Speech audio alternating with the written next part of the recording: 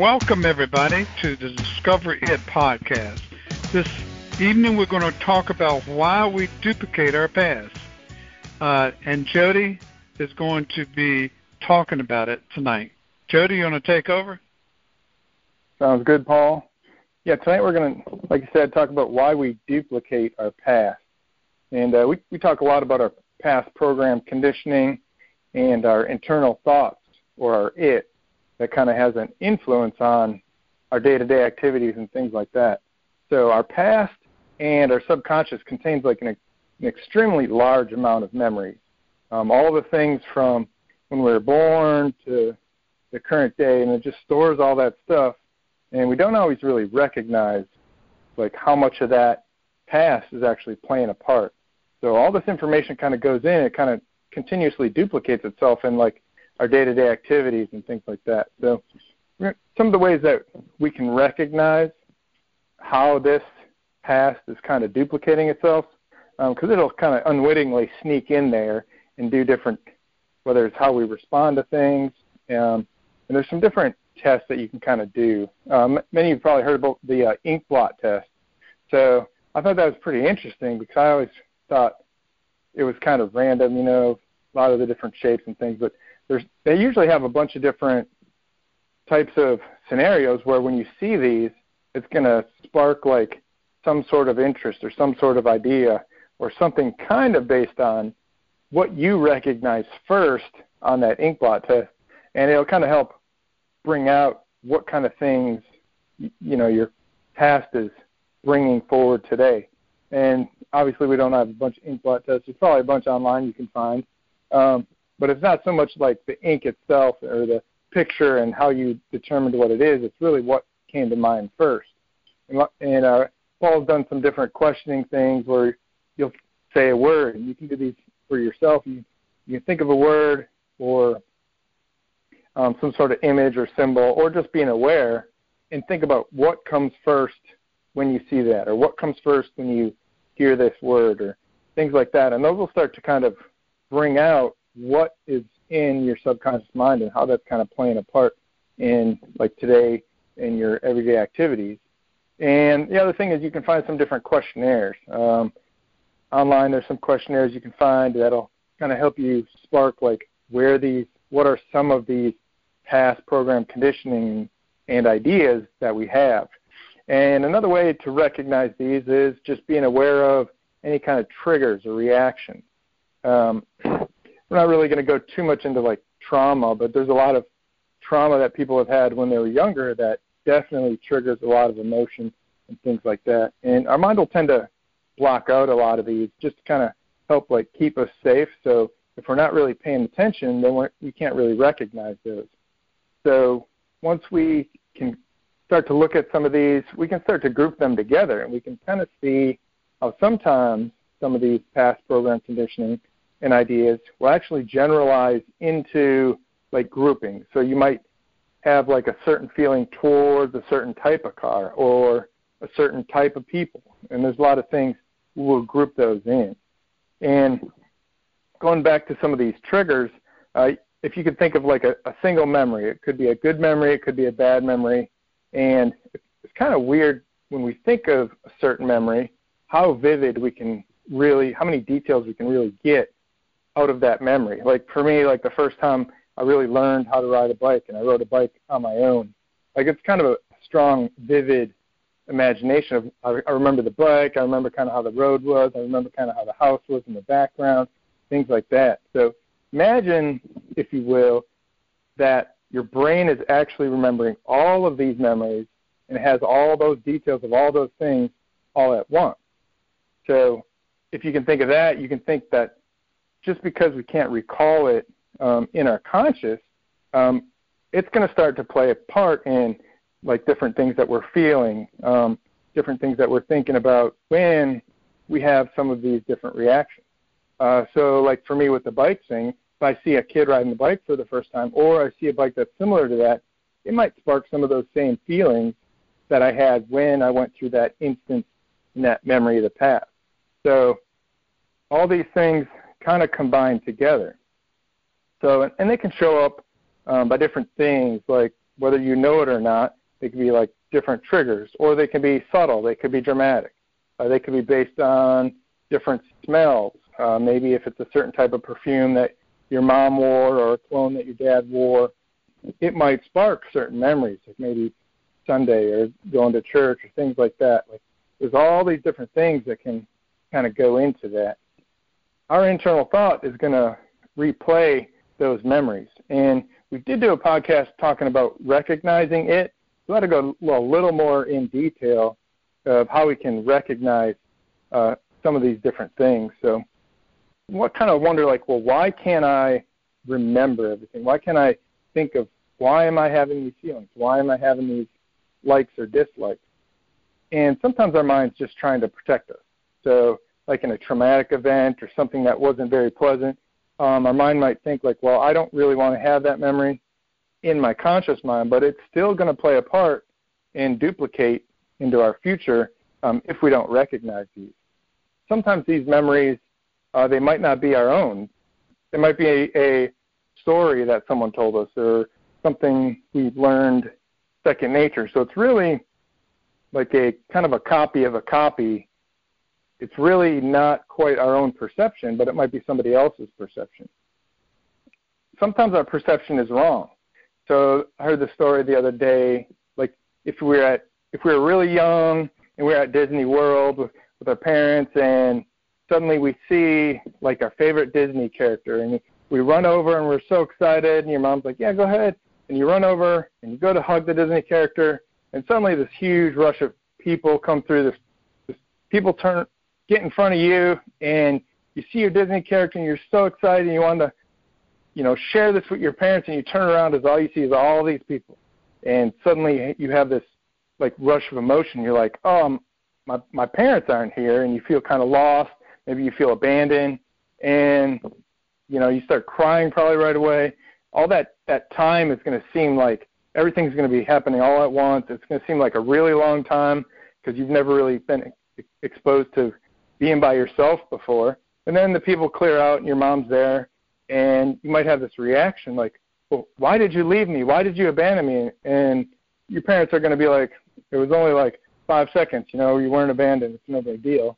And so you're going to have that feeling of that abandonment. So that's going to kind of maybe stick with you in your present time if you can't really recognize it. And the other thing is sometimes if we feel like we were invalidated, like our perception of that instance was real, like that was real to us, that time seemed like forever and things like that. So then when your parents come and say like, no, that's not really how it was, you're like, what do you mean? That's exactly how I saw it to be, and that's your reality. So if they don't really kind of help you understand those feelings instead of saying you're wrong, then you might have like some trust issues. Like maybe you're like, they don't understand me, or they don't believe me, or things like that. So there's a lot of these different things that kind of all play into how we respond to these things. So remember that our past doesn't necessarily have to control our future. We can kind of learn to recognize these things, and it's never too late to change. And we got the 3-step process that's really good. And the first one is to confront. So first we have to confront the idea that, one, all this subconscious does play into how we respond to things. A lot of times people are in denial. They're like, no, there's no way, or that doesn't really affect me. I acknowledge it exists, but it doesn't affect me. So once we can kind of confront that, we're like, yes, I agree, this probably does affect me, and it probably does play a part into how I respond to people and things like that. We can start to be more open to the next step, which is identifying.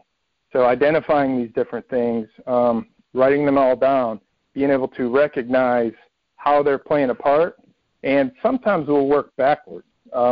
Like we might not be able to really remember a certain situation, but based on the way we respond to triggers and based on the way that we like things or don't like things, we might be able to kind of work backwards and say, I probably got this negative attribute from somewhere, probably something like this or whatever. It doesn't really matter where it came from, but once we can identify those, then we can move on to the next step, which is being proactive. And the big part of the proactive step is being continuously aware of these things we've already identified, so that as soon as they happen, they'll throw up this red flag where they'll be like, yep, that's one of those things. I need to stop. I need to look at it. Drop the emotional side of it and think, like, does this make sense? Is this logical? Is this something I want to continue to hold on to? Or is this something I want to let go? And that proactive part is kind of a daily thing going through to repeat those responses over and over, to kind of slowly start to repattern those types of things. And remember, our mind's going to tend to focus on the things that we focus on. So if we're always taking these negative things and we repeat the negative over and over again, it's going to continue to look for those negative things. Where if you always think people treat you unfairly, everywhere you go you think people are treating you unfairly. Like, you might think that the person at the cash register intentionally gave you the wrong change. You might think, this person intentionally cut you off because, things like that. Like, oh, they didn't like the way your car was, things like that. There's all kinds of things our brain can, like, continuously go through in these things. So when we recognize and we can focus on the more positive things and kind of take a non-emotional awareness side of things, we'll be able to respond to these different things a lot better. And some things we can do to help with that is we kind of, like, in the morning, we can kind of start out by talk a little bit in some of these, the reticular activating system, where we can decide and start to kind of prime our brain to look at different things, like getting up in the morning. Like, if you get up in the morning, the first thing you say when you wake up is like, oh, I don't want to go to work, I hate work. You're probably not going to enjoy your day at work because you're going to be looking for those things. But if you're like, hey, and you start with, like, a gratitude list and you go on and you start to look at the positive side of things, you'll recognize the positive things in a positive way. And, sometimes another way we can see some of these subconscious thoughts is like random thoughts. Like, you're just like, man, you just have a random thought. It could be like accidentally, and typically these random thoughts from our subconscious creep in when we're kind of like zoned out. Like, if you're watching TV, you're not really paying attention, or you're trying to fall asleep, and all these random thoughts are coming into your head. Those are one of the times we'll start to have some of those random thoughts. The other way is we can kind of intentionally zone out, where you're putting your mind in that, kind of letting your conscious mind kind of be quiet for a little bit and kind of recognize our subconscious. And that's like through, like, meditation. I like intentionally zoning out better. But it's kind of a intentionally zoning out with an awareness side. And it doesn't have to be any fancy stuff. There's tons of videos out there you could watch to kind of learn how to do some of these. But really just, sitting quiet. But think of it like when you're laying in bed at night and thinking about all these random thoughts, that you're just kind of being aware of those. And a lot of these will kind of help us to recognize a bunch of these past thoughts. And we can also, once we're aware of them, we can start to link them to how those are duplicating in our present day.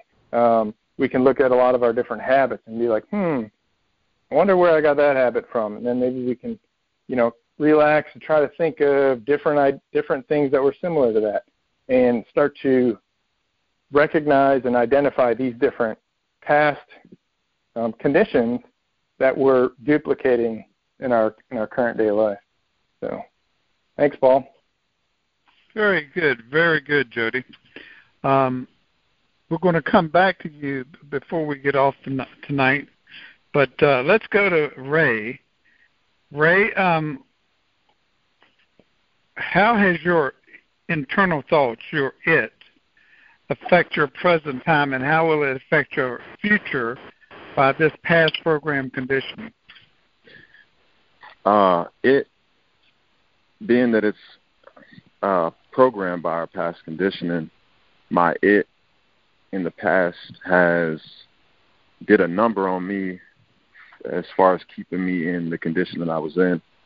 One of the things I've always noticed is so interesting is how creative it can get. Even when you think that you're moving away from a issue or a problem that you're struggling with, it has such a way of bringing you back into it without you knowing it and without you seeing it. It has a way of masking the confusion and the delusion and the misinformation. It has worked on me in the past by using all sorts of tactics to basically keep me in the mindset that I was programmed by childhood conditioning to be in.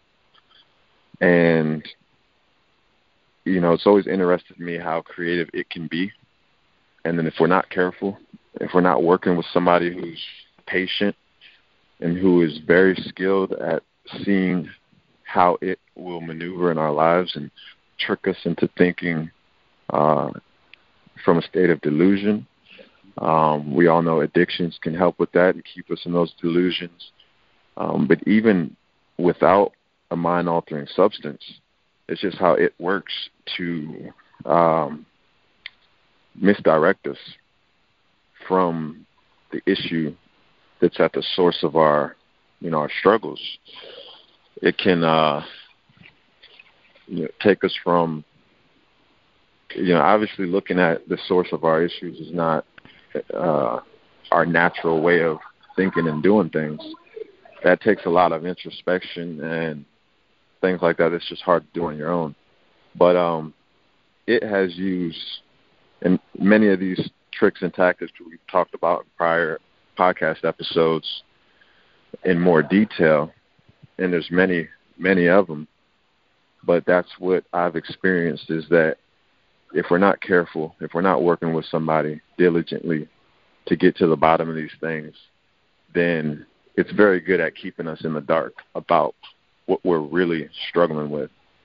And it's all about cause and effect when we look to get ourselves out of that predicament that we've been in for so many years due to our past pre-programmed conditioning, that we have to get to the bottom of those things, and it prevents us from doing that, by using all these different methods. Now, currently in my life, what I learned is that it doesn't really quit that fight. No matter how far you get along that path of growth and development, it doesn't just sit back and say, oh, well, you know what, I give up, because it doesn't give up. It doesn't have that flaw that we as humans have. It's consistent. And though it may back off sometimes, rest assured that it'll be back. And it's just like what I'm learning with my addiction to smoking weed, is that if I'm not careful to be ever diligent and mindful and aware of its attempts to try to pull me back into that way of life and to that habit, just due to it was a coping mechanism for so long. But one of the biggest issues I've had in the past was identifying the problem of being addicted. I didn't want to consider myself an addict. At the worst, I saw myself as having a bad habit, and I kicked the habit, and then I'm done. It's over. But it's not. It wants you to think that. Because one way that it's always led me back into smoking is feeling like, oh, I've kicked the habit. Now, at the end of the day, if I choose to smoke every once in a while, I have free will. I can do what I choose to do. I have power. I'm in control. Not admitting to the weakness that I had and the disposition I have towards addictions and compulsive behaviors. If I'm not humble, if I don't humble myself and recognize that challenge, then I let my guard down. So I know that how it affects me now and how it will affect me in the future, it's just a spar that we do with it. But we've got to recognize that it's there. And so many people, even if they've come into contact with this concept, they don't want to think about it for too long. It's all too comfortable to just slide back into our blissful ignorance, in a sense. And we all want to feel in control and in power of our own lives, you know. That's understandable. But it's just interesting how we only are in true power and in control of our lives to the extent that we understand that there's things that are going to try to steal us away from that. We have to recognize that. We have to confront that on a daily basis. We have to be proactive. We can't just let go of the wheel and just go with the flow. And so it's something that I've accepted that, and it's not the end of the world. It's not doomsday. It's just the reality that we have to face and be honest with ourselves about, so that we can, over time, we can continue to win the battles and ultimately win the war. It doesn't make it go away. Making the right choices today doesn't make it give up on the fight tomorrow. But understanding that and being willing to fight for yourself, fight for your worth and what you deserve, it puts you just 10 steps ahead, you know, and that doesn't mean that you'll never fail. But honestly, if you fail 2 times out of 10, you're constantly moving forward. And I think that's the key in life, is to keep progressing forward, to keep growing, not to win every fight. And when we have that mindset, then when we lose, we say, well, then what's the use in fighting? And we miss that whole point. That once we submit to that, which is just yet another one, it's tactics, then we lose every fight because we give up our will to fight any longer. And so that's my experience with it and my relationship moving forward. It's like in a way, I kind of welcome it to the fight. You know, let's go. I don't expect him to leave, but he ought not expect me to lay down and to give up either. We're going to go toe-to-toe as long as we have to, as many times as we have to. And if I lose once, I'm coming back stronger the next time. And over time, I'm going to win the majority of the fights, and I'm going to keep growing and keep pushing forward. And especially with somebody like Paul in my corner, it makes it that much, increases my odds that much more, because it's so easy to get lost in a little bubble when you don't open up to someone else potentially sharing their perspective with you and looking at your situation from the outside looking in and directing your attention to things that you obviously, because of it, will not feel comfortable looking at. That's just the way it goes. This is not a comfortable process. I feel like sometimes working with Paul, and I always compare it to going to the gym because it's just a simple example. It's not comfortable. It's comfortable to sit at your house and relax and watch Netflix with the heat on while it's cold outside, or the AC while it's hot outside. Kick your feet up and do nothing. That's comfortable. But to confront the things that are keeping you enslaved to mentalities that are instilled in you from your pre-programmed conditioning, it's just not comfortable. It's not always fun, but when you embrace that, you are able to enjoy an experience that's far deeper and far more rich than the simple comforts that you may get from vegging out and numbing yourself and giving the power over to it to just run your life whatever way it sees fit. So I'm here to say that this fight is worth it.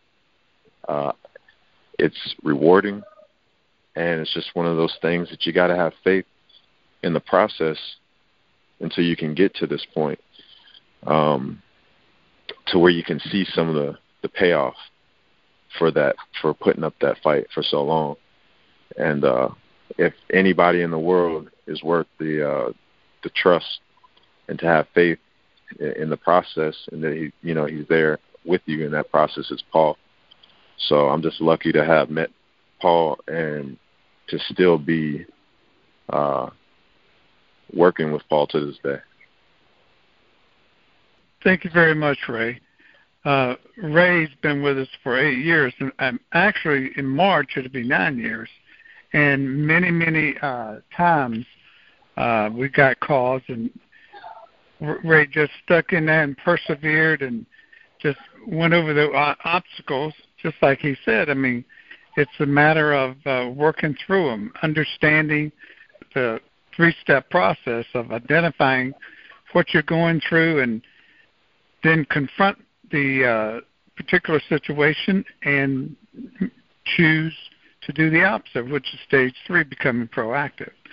But many, many times, myself, Ray, Jody, Debbie, we all have to use the 3-step program to really realize that it's not going to leave us alone. It will be there. You just got to identify when it's coming to try to affect you, to use the 3-step process and work through it. Ray, do you mind if I say something about your niece that you introduced me to about 2 weeks ago? Absolutely not. Ray introduced me to his niece. She's 14 years old about 2 weeks ago. And I had the opportunity to talk to her for about an hour, hour and a half. And I introduced it to her. And today I was talking to her for about 20, 30 minutes. And come to find out she had a situation in her life today that a challenge. And I said, Nay, you can use the 3-step program to combat that in the future anytime you have any problems like that. So I taught her the 3-step program of identifying, confronting, becoming proactive. By the time I got off the phone, she was teaching it to me. So I have to compliment Ray and his niece. She is really, to be 14 years old, she has really come a long ways in the past 2 or 3 weeks. Thank you very much, Ray. And tell her thank you. Thank her. Absolutely. Thank you, Paul. You're more than welcome. Debbie, are you on the line? I'm here. Let's go and you tell us how it in the past is affecting you today. Well, I completely agree with Ray that that using the 3-step process is like building a muscle and going to the gym, And for me, one of the things that I find is that I deal with it constantly. I thought I was going to get fixed and it'd all be over, But I actually have found that I continually have to fight, as Ray would say, just to keep working that muscle up. But I do notice that that the more I confront things and the more I look at things, the easier it becomes. I can't think of a specific example today, but I do know that several times it comes up, and I just have to go through the process to keep identifying what's going on. And I think now more than ever, I look at, okay, I'm snapping, but why am I doing that? What am I feeling? What am I looking at? What's there that has me getting emotional about things, and sometimes it's I don't feel like I'm being heard, or sometimes it's, I'm angry at myself because, I didn't do something the way I thought I was going to do it. And so just really searching down there and getting to the bottom of what is going on, and then realizing that I can choose a different path, has made a tremendous difference for me over the last several months. Thank you, Debbie. We really appreciate it. I always like to tell. I've known Debbie for about going on 7 years now. We were discussing that last night. And time flies. I mean, it really flies.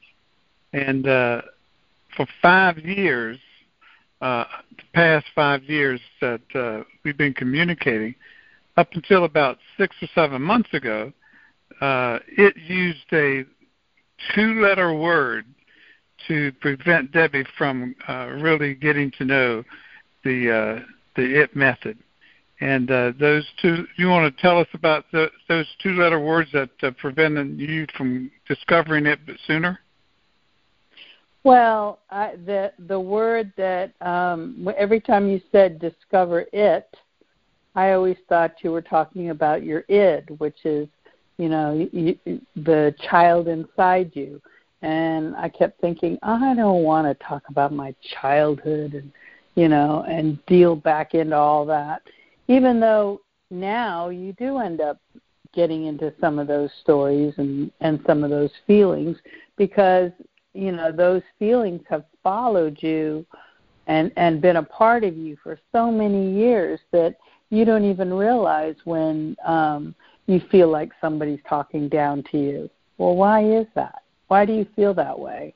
Or somebody's criticizing you. Why do you feel criticized or judged? Or, there's so many places that does come into play, but I never wanted to talk to you about it because I didn't really want to delve into my childhood. I feel like that was in my past. It's over. It's done.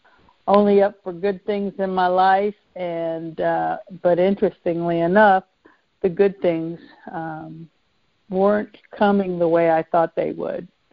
I always seemed to get stopped. And with Paul's help, I've gotten to the bottom of that, and that's been pretty amazing. Thank you, Debbie. Really appreciate your input. Would anybody else like to ask Jody or myself or Ray anything before we get off this evening? Well, really appreciate the participation. Jody, let me ask you one thing before we get off tonight. What's your number one concept over the past couple of years that you've been with us that you've overcome that was really a challenge for you? The number one concept, I think a lot of it had to deal with just recognizing. I think the biggest aha moment I had is when I started to look at all my likes and dislikes, all my hobbies, all my, I guess, what we'd say is like who you think you are. Start to look at all those things. You start to look at your behaviors. You start to look at, all this stuff put together, and then you start to really analyze and really look at where these things come from.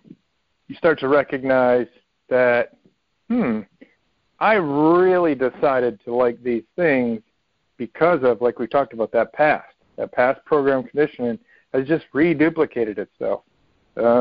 All the things that you were exposed to tends to have an influence, whether it's like that one instance. It could be maybe not that big a deal to most people, but for some reason you had an emotional attachment to that instance and you grasped onto that, whether it's a color or a thought or a feeling or a smell, and you continue to duplicate that and carry that forward. So once I kind of got that understanding, I continued to look at, my day-to-day activities and my life and evaluate all those different things to recognize that, like, where those really came from and whether they were benefiting me or not. Is this something that is good? Because not all the past program conditioning, not all those things that you were taught are bad things. Some of those are really good things. So really just to analyze it from a non-emotional standpoint, from a real logical type of point of view, kind of like you would if somebody else told you something about them. You're like, hey, do you think this is good? How do you feel about this? Another interesting thing about that is sometimes we'll look at other people in different traits, and you'll recognize it'll be kind of easy because you don't really have any emotional attachments to the way they feel about their past. So you're non-biased. So you'll see something in someone else, and you'll be like, oh, it makes perfect sense. You got that from here, and you'll look back, and then you'll be like, wait a minute, I have a very similar trait, and you really you kind of have a second point of view from yourself, looking at yourself, and you start to recognize where those things come from, and then you can you can do a couple things. You could just deny it and be like, that's not true, and go back to your past program conditioning and let your it do that, which it's going to try to do because of that cognitive dissonance we talked about. So you really got to take a non-emotional, critical view on the things that you do. And looking at it that way, I was able to, like Paul says, be proactive. I can start to rule out some of those things and decide whether I want to make that choice and continue to do that thing, or make another choice and start to be aware of that more often and start to kind of fade that and rule those types of thoughts, feelings, and actions out. Thank you, Jody. Appreciate that presentation tonight and that input that you just reflected. I'd like to thank everybody for being on call tonight, and that Ray and Debbie, great input. So next week, next Thursday night at 7:30, we look forward to everybody inviting their friends and families, and we'll see you on call next Thursday night at 7:30. Call 515-604-9530. Use the access code 655-145. Y'all have a nice week, and we'll see you next week. Bye.